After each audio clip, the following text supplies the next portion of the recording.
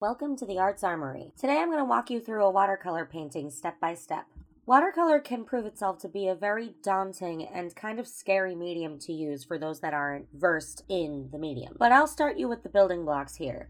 This is a monochrome painting. I only use one tube of paint. When you're starting out with watercolor, I highly suggest you limit your palette to only a few colors. This way you can learn to build up and layer your watercolor properly.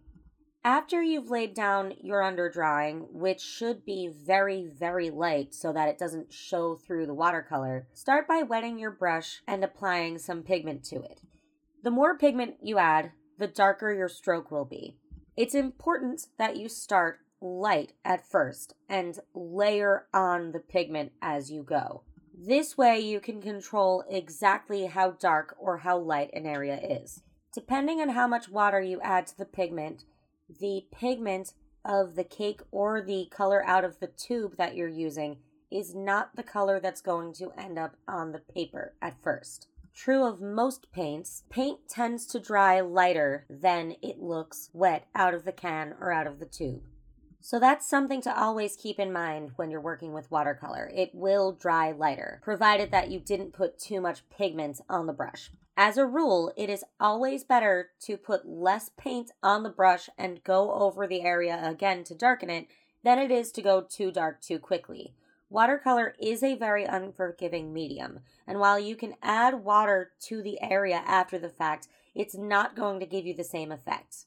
Now, because of the way I work and how I usually like to apply layers after the first one has dried, you'll see me working around the picture as opposed to doing flat layers over and over again. This allows me to work faster and more accurately while different parts of my drawing dry. Of course, for the most part, I start with larger areas and then work my way smaller. The smaller details in general tend to be more extreme in terms of light or dark anyway, so that's really the best way to work. You'll notice that throughout this video, I make frequent use of a paper towel with which to dab away the excess. If I feel I've put too much paint on the brush, or if I've put too much water on it too, it's always handy to have either a paper towel or a rag with which to dab away the excess, so that the area does not get too dark, too light, or worse, too splotchy. When working on a background, depending on what the background is, you do want to save the background for last.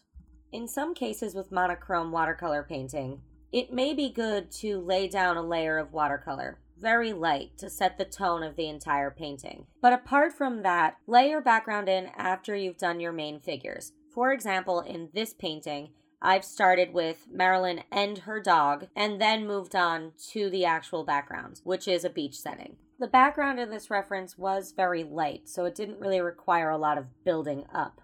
What's really great about watercolor and the properties of watercolor is you can really decide whether you want to get really realistic with a painting, or you can choose to be a little more abstract, a little less accurate, using broader strokes and bigger areas as opposed to going down deep into the tiniest details. And either way you go, it will look really beautiful. The reference I had to begin with was a little bit on the blurrier side. It was actually a black and white photo from when Marilyn was of course still alive back in the 1950s. When you're painting in monochrome, it's actually helpful to make sure that your reference is monochrome as well. This way you're not trying to sit there and figure out the values. It's all there for you. When you're done with it, leave the painting to dry fully, overnight if you can, and don't pull it up from the tape until it's completely dry. I hope these tips have helped you.